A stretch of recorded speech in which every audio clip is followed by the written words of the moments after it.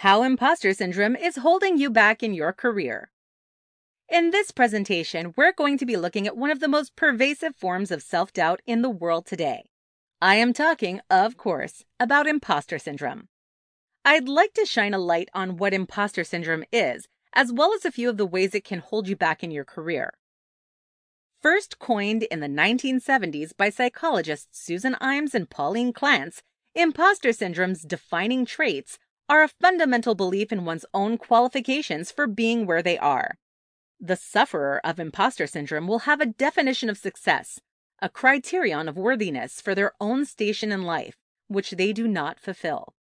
This is absurd, obviously, since if they did not fulfill the requirements for their station in life, then they would not hold their station in life. This is a pretty big incongruency between perception and reality. Thinking about the world should work one way when it, in fact, works in a different way is not healthy thinking. Usually, people develop this line of thinking in a way which is beneficial to them. I shouldn't have gotten rejected, they think. I am deserving of acceptance, and my rejection is evidence that the world is wrong. People with imposter syndrome have it the other way around. They think, I shouldn't have been accepted. I am deserving of rejection, and my acceptance is evidence that the world is wrong. Both statements have a few things in common. For one, they're both highly preoccupied with that one deserves.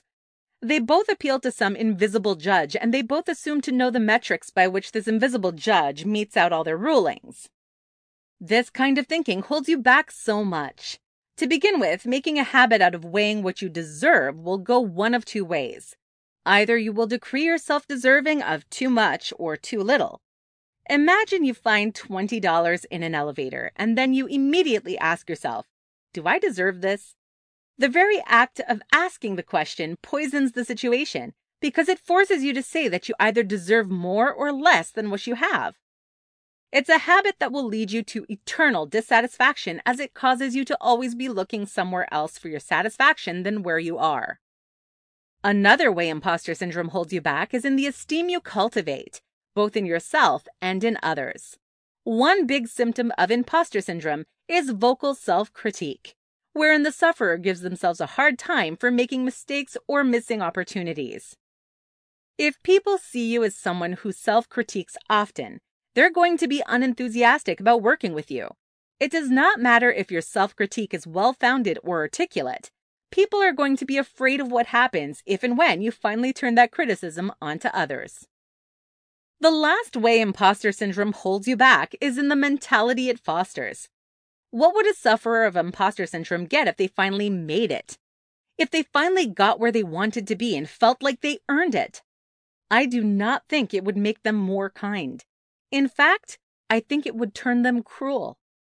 Sufferers of imposter syndrome believe themselves to be inferior to their ideal selves. They allow themselves to be debased and punished by this ghost of Christmas future that they imagine as holding the final word on their self-worth. Would that image of superior be kinder if it actually existed, or would it be crueler?